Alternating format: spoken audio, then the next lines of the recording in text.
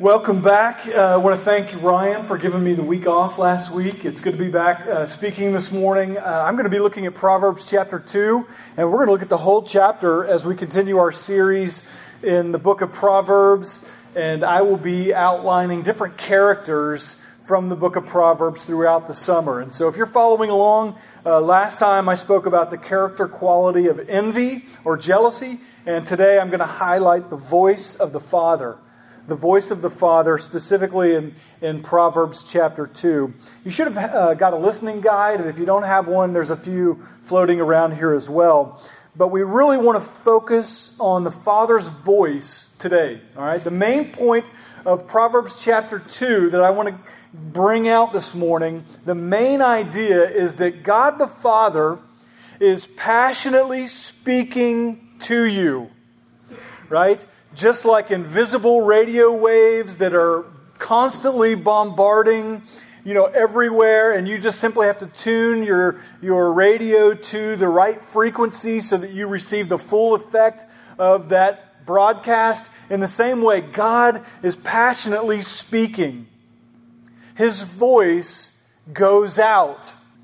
And you, as a believer, must tune your ears to hear His voice. And not just hear His voice, but do what He says. Why? Because there are competing voices in this world.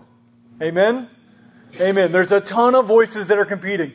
Have you ever heard of the it's not a disease, I guess it's a condition, but it's called misophonia, if I said that right. Misophonia. Anybody ever heard of that?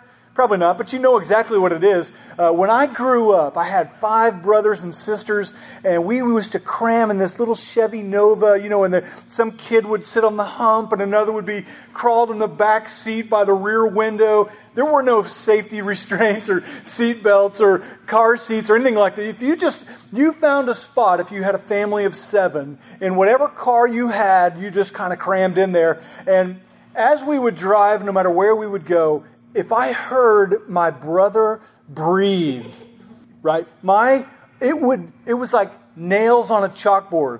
Misophonia is that issue. It's the issue where, it's also called selective sound sensitivity syndrome. Who has that issue? Nails on a chalkboard, somebody chewing with their mouth open, maybe the voice of somebody that drives you crazy, but it doesn't take much. And listen, if you look up misophonia, it is horrible. It is an anger, a rage, a wrath that comes out in you at the instant sound of something terrible. Misophonia describes those noises that trigger you in some way. Now, if that's you, you understand how quickly a noise can bother you. If I get in the car and there's a rattle, I almost have to stop the car. I can tell where the rattle's coming from. I have to look around. If I can pinpoint it, I can't move very well if I hear that. These voices, these sounds, all these things that are happening around us drown out the voice of the Father, don't they? They drown it out. All these competing voices. Think about all these cultural voices. We were at a baseball game yesterday, and all the parents are sitting in this area, and a kid is running, and he's kind of caught between bases, and half the people are yelling, "Go back!" And half the people are going, "Go forward!" And the coach is yelling, "Come on!" and "Go back!" And the other team is screaming, and all these competing voices are shouting confusing, chaotic messages, right? And until you are able to tune your voice to hear the coach, or tune your voice to hear the Father, you are going to struggle with a chaotic, winding path. If you're not able to tune your voice to the Father, because there are competing voices. Listen to the voices that shout to you all the time. There are the voices of your parents. Do better. Stop doing that. Listen to me. Don't do that. Do this. Clean your room. Don't do that. Come over here. Didn't you hear me say it's on the washer? It's next to the dryer. It's on the sink. It's in the kitchen. Whatever you say, it's not going to register, right? The voices of your parents can sound like that. The voices of a teacher.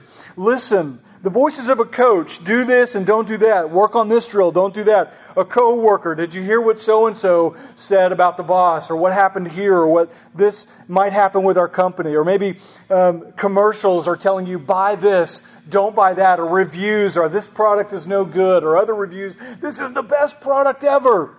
The voices of your friends, everything's fine, you're cool, don't worry about it. Or this person is terrible and toxic in your life, you need to get rid of them. Friends can have that kind of influence. Maybe the voices of family, maybe the constant voices of all these societal issues that say, if you don't speak out about my cause, then you are this or you are that, or you're a bigot, or you're, all these names that they want to give us. The voices from social media, from Pinterest, and from other things that might say, you're a terrible mom if you don't, do all of these things health-wise and husband-wise and parenting-wise and family-wise and travel-wise. Man, we're just bombarded, aren't we? Constantly by all of these voices. Not to mention, and I don't want to sound weird, but the voices in your mind, right? Not in a kind of weird way, but we all have just sort of a loud voice in our mind that says, man, you're terrible. You really blew it. You are one of the worst people ever, right? Or maybe it's the voice of pride in you that says, you're awesome. Oh man, you got it together. Don't you wish other people could have it together as much as you have it together? And then there's the voice of the enemy that says, there's no way God could love a person like you. You messed up there.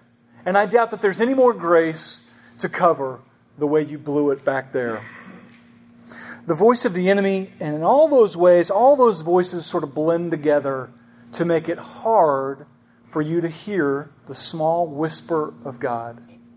You remember that story from Kings when Elijah has just called down fire from Mount Carmel and destroyed all the prophets of Baal, and then he flees, and as he's fleeing, he is trying to get away, and he finally comes to this place in the mountaintops, and he's waiting to hear from God, and he says, I'm the only guy left, I'm the only prophet left. And it says, as he walked outside, there was a great earthquake, and a great fire, and a great storm, and all these things were brewing, and then the voice of God came, how?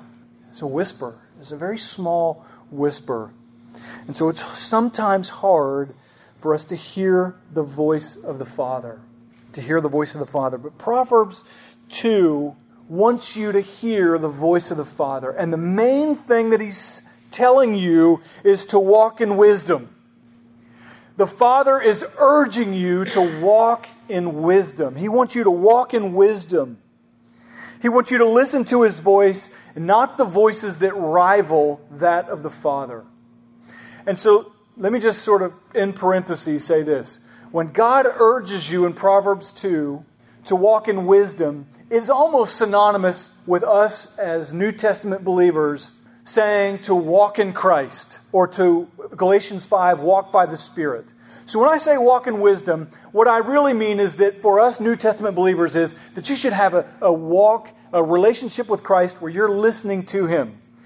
I don't have time to go into all the ways that those connect, but if you look briefly at Colossians chapter 2, verses 2 and 3, you'll see that in this passage, Paul is praying that their hearts would be encouraged, that they would be knit together in love, that they would finally come to reach this full assurance and understanding of God's mystery, which is Christ, in whom are hidden all the treasures of wisdom and knowledge.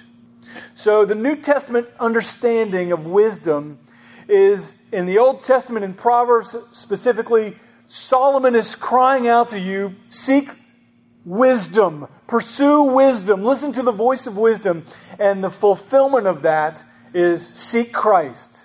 Matthew 7, right? Ask, and it shall be given to you. Seek, and you will find. Knock, and the door will be open to you. This search for Christ is the same as this search for wisdom for Solomon. That's not too hard of a stretch for you, is it? Because the New Testament never does it describe you to go on an epic quest for wisdom. Right? It tells you to search for Christ. That when you find the gospel, when you find Christ, that you're to sell everything you have and buy the field that has the treasure in it. The quest is no longer for wisdom, as though you were supposed to climb a high mountain and find a guy in a robe and a long beard, and he's just going to give you advice from in these sort of proverbial ways. No, that's That's a worldly way to seek wisdom. The New Testament understanding is that when you seek Christ, when you abide in Christ, when you walk with Christ, when you walk in the Spirit, you are in fact experiencing the wisdom and the knowledge of God in that relationship. Okay? So we understand that. So let's look at Proverbs chapter 2. There are 3 voices that speak loud and clear. I'll just tell you right up front. I want to speak really clearly. The voice of the Father, He wants you to seek wisdom. Parentheses, we understand that means walk with Christ, walk by the Spirit, walk with God. Right? And then the voice of the evil man, and then there's the voice of the evil woman. Right? There's just 3 really clear voices that kind of summarize everything. And just to remove all the mystery, this is a spoiler alert, the voice of the Father wants you to stay on the path, the voice of the evil man wants you to get off the path, and the voice of the evil woman wants you to get off the path. All right? You're going to see that here in just a second. But I want to tell you where we're going as we're going there, and then once we get there, I'll tell you again where we just were and where we went. Just to be abundantly, perfectly clear with what the text is saying, because sometimes you can read the text and you can see it and then not really see the big picture. So that's the big picture. Now let's read it and you'll see the big picture again. The voice of the Father. How do I know He's the Father? The first 2 words, right? What do they say? My son, right? My son. This is Solomon teaching his son, God teaching us, the Father telling his son, conditional promise, if you receive my words, if you treasure up my commandments with you, making your ear attentive to wisdom and inclining your heart to understanding. Right, so these are all words of wisdom. Understanding, attentive, wisdom, commandments, my words, treasure them up, incline your heart to do them. Verse 3, yes, if you call out for insight, another word for wisdom. If you raise your voice for understanding. If you seek it like you would silver, or search for it as you would for hidden treasures. Pause there. There is currently, if you didn't know it, a real eccentric dude in New Mexico that has hidden like $1 million worth of treasure. Does anybody know about this story? This guy, for the past 10 or so years, has hidden treasure, and he's published the clues. And there are people who are leaving their jobs and their lives, and they're trying to figure out where in the southwestern United States this treasure is hidden. It made the news recently because there are people who are dying in search. And the governor of these sort of 4 states, this Colorado, Nevada, Arizona, New Mexico, where this treasure is hidden somewhere in this area, they are urging the guy to pull the strings on this contest because there are so many people searching for this $1 million hidden treasure. This is the idea that God wants, the Father is saying that wisdom is available to you, but it requires a treasure-like pursuit. And listen, there's nothing more desirable than what God is offering to you freely. There's nothing better than Jesus. That if you were to pursue wisdom and knowledge and the mystery of God that is revealed in Jesus, there's nothing more. There is no treasure in New Mexico that rivals knowing Jesus intimately. Knowing the Word, knowing the wisdom of God. There is nothing that rivals that. If you're infatuated with scratch-offs and with lottery and with making more money and picking up 2 and 3 side jobs and everything you can do for the hustle to make more cash, let me tell you that your ladder is leaned against the wrong building, right? The way to the top of that building is, all you have to do is search for millionaires and suicide, or millionaires and unhappiness, or in some way, if you search for how miserable people with lots, if that's their God, it makes them miserable. So let me just cut your ladder in half right here and help you bend it toward the right thing. Search for Jesus more than you search for earthly treasure. But this is the idea here, is that if you'll seek it, verse 4, like silver, if you'll search for it as for hidden treasures, then you will understand the fear of the Lord. You'll find the knowledge of God. For the Lord gives wisdom. From His mouth come knowledge and understanding. He stores it up, sound wisdom for the upright.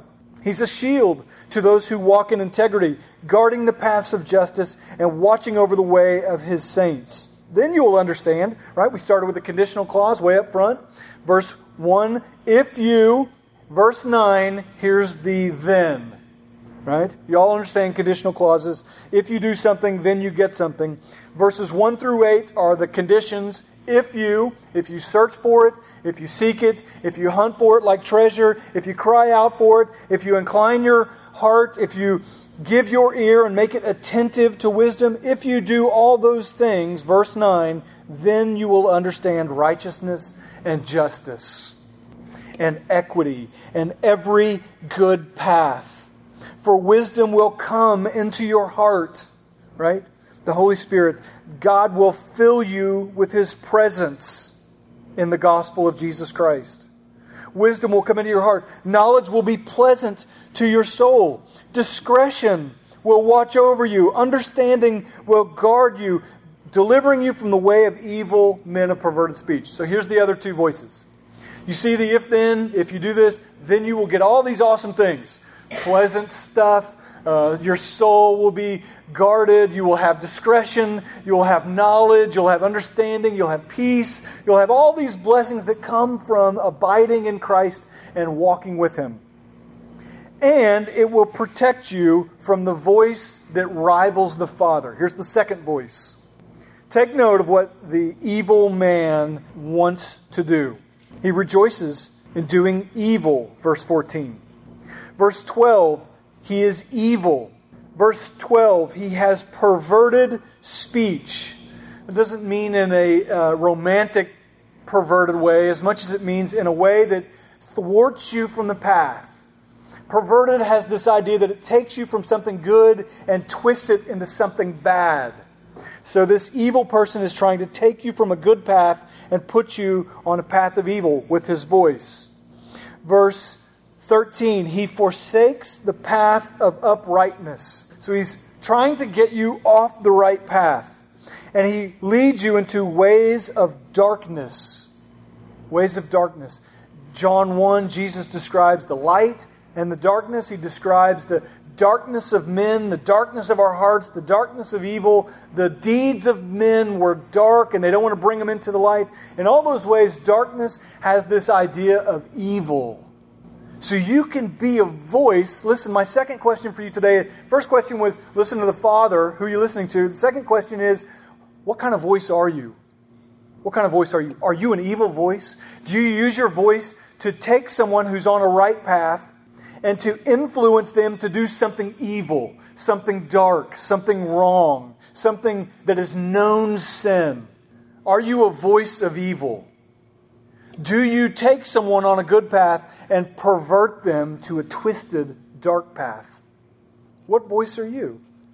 Do you allow the voice of God to speak through you, to speak wisdom, to speak peace, to speak truth, to be upright, to be on paths of righteousness, to speak hope, to speak life? So that's the second big question for your application. Number one is, whose voice are you listening to? Number two is, whose voice are you?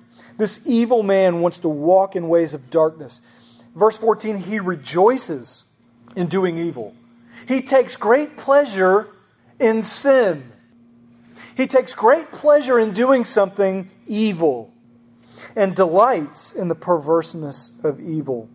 Men whose paths are crooked and who are devious in their ways, right? So that's the evil guy. And the cool thing about Proverbs is it makes that really clear. The more difficult thing is in application. There aren't people walking around with cue cards that says, I'm evil, right? And I'm the bad guy. I'm trying to take your path and twist it, right? They always come designed as messengers of light and good and reason, and they try to appeal to you, mostly on the basis of pleasure, because that is the quickest way to our flesh. Are you struggling? Are you suffering? Do you feel bad? Just enjoy this pleasure for a while. Just enjoy this benefit or this that appeals to your flesh. That is the voice of evil. There's a third voice in this passage. It's the forbidden woman.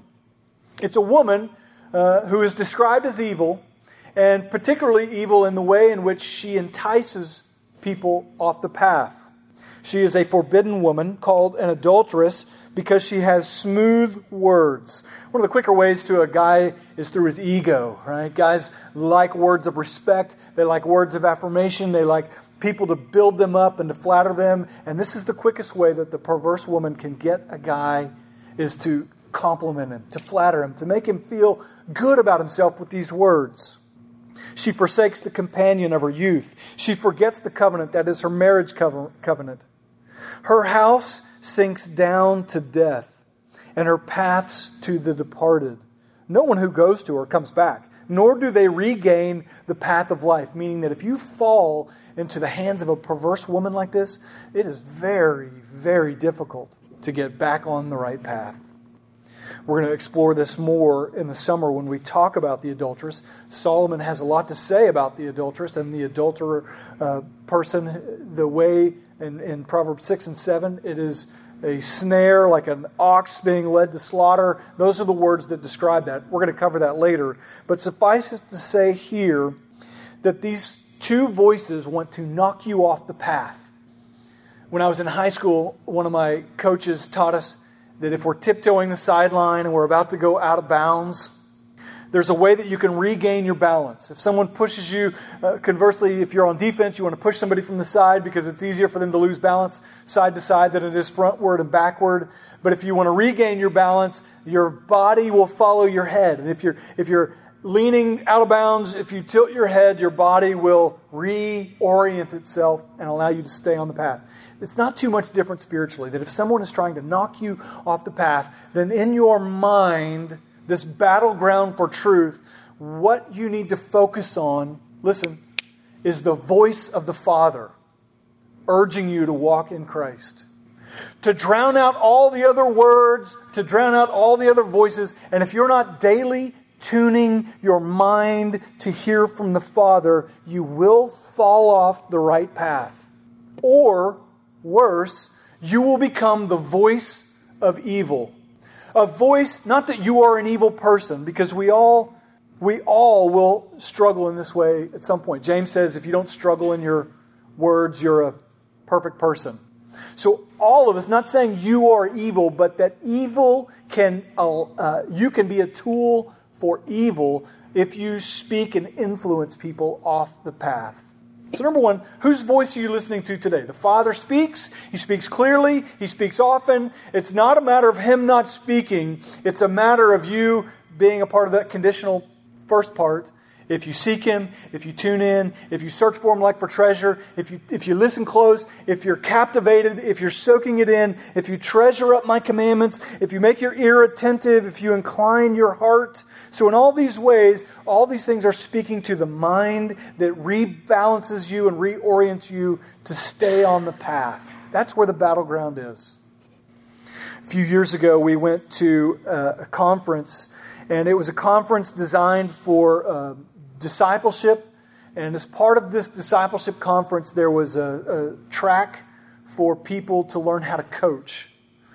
Coaching is like a peer coaching. If you've gone through lots of discipleship, you've discipled someone in how to... We have a very clear discipleship process at our church. We have a path that describes how to what you should do to lead people from far away from God, to love them, pray for them, serve them, and speak truth to them so that they can come to this position where they hear the gospel. And once we teach how to speak the gospel. Once they hear the gospel, how to lead them to Christ. Then there are 4 stations of growth after that. And in every way, we've outlined this whole discipleship process. In the 4th last stage of discipleship, not to confuse everybody with my imaginary map here, but in the 4th last stage, the idea was that you can be a peer-to-peer coach. And a peer-to-peer coach does 2 things well.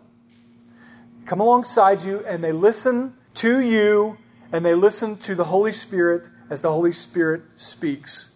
And so their only job is to listen. And just to define how powerful this was, the speaker had a guy come up to the middle and he stood right here in front of the group and he went up beside him and he said, I'm the coach and my role is to listen to God as I listen to you. What's God speaking to me to encourage you with, to help you with, to strengthen you with, as I listen to what God is saying and as I listen to what you're saying. That's his role, the designated listener. And it sounds simple enough, right? But then he brought another guy from the crowd, and you stand here and you're the voice of the boss. Be more productive. Do more. Let's go. You got to make more money. We're the voice of pressure. And then he brought another guy. You're the voice of social media. This is what your life should look like. This is what your vacation should look like. This is what your family should look like. This is what your purchasing should look like. Then he brought the voice of the commercial culture. This is what you should buy. This is what you should purchase. This is what you should not buy. This is what you should purchase. And finally, the spouse and the kids, and when everybody was in around, they were all shouting at him.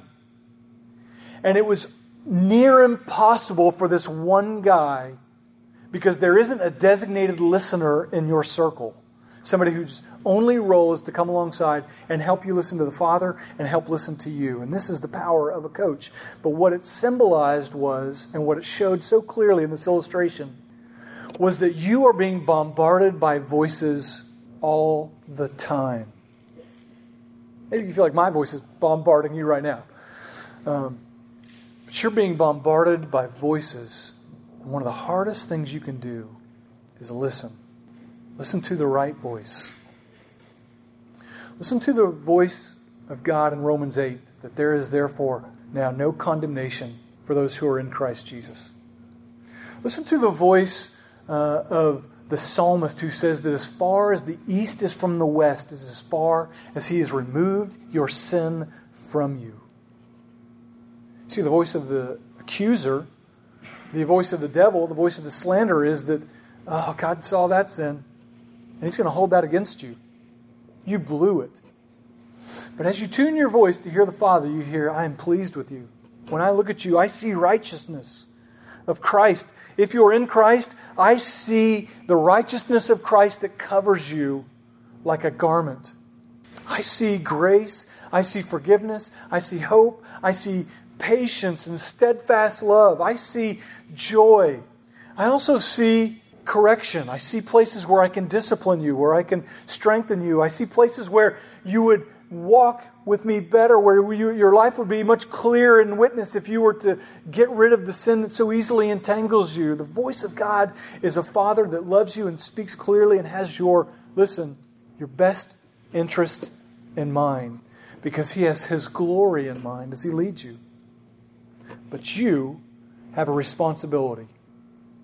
He is not going to come and shake you and wake you and shout in your ear.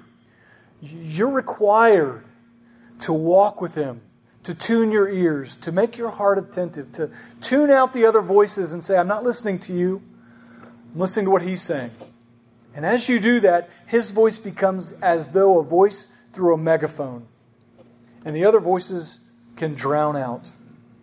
Elijah was able to hear the voice of God in a whisper because he tuned out the storm and the raging voices around him. Whose voice are you listening to today? And what voice are you? Maybe you've blown it. Maybe you've been the bad voice that influenced somebody in a bad way. And the greatest thing you can do today is confess 1 John 1:9. If you confess your sins, He is faithful and just to forgive you of all sins and to cleanse you from all unrighteousness. What a great promise. That if you can say, Father, I blew it here. I led someone astray. I led someone off of a good path by influencing them to do something wicked or evil or sinful. Thank you for forgiving me. And maybe you've been a bad voice and you need forgiveness. Maybe you've listened to the wrong voice and you need God to help you tune out those voices. Maybe you just needed to identify what voices you're listening to. Whatever it is that God is speaking to you through this message, we want to give you an opportunity to respond to His voice today. Hebrews, quoting Deuteronomy, says, Today if you hear His voice, do not harden your hearts. Don't ignore it. He speaks, and He speaks clearly, but He won't speak forever. There comes a time when you can harden your heart to His message so many times that He refuses to speak any longer. And so if you hear His voice today, respond in faith, respond in whatever way that He's calling you to respond. Father, we thank You for Your Word today. We thank You for its clarity. It's not that it's confusing. Sometimes the truth is that Your Word is so simple and clear, and it's our own hearts that get in the way. And so I pray that with the clarity with which I hope and pray that You've spoken today, that we will experience a dedication and an ability to follow You and to hear from You clearly and to put into practice the words that You say. Would You give us all a passionate pursuit for wisdom and for Your voice? Would You help us to drown out those competing voices in our culture and in our life? That we may tune our hearts to hear from you and to do what you say. We ask this in Jesus' name. Amen.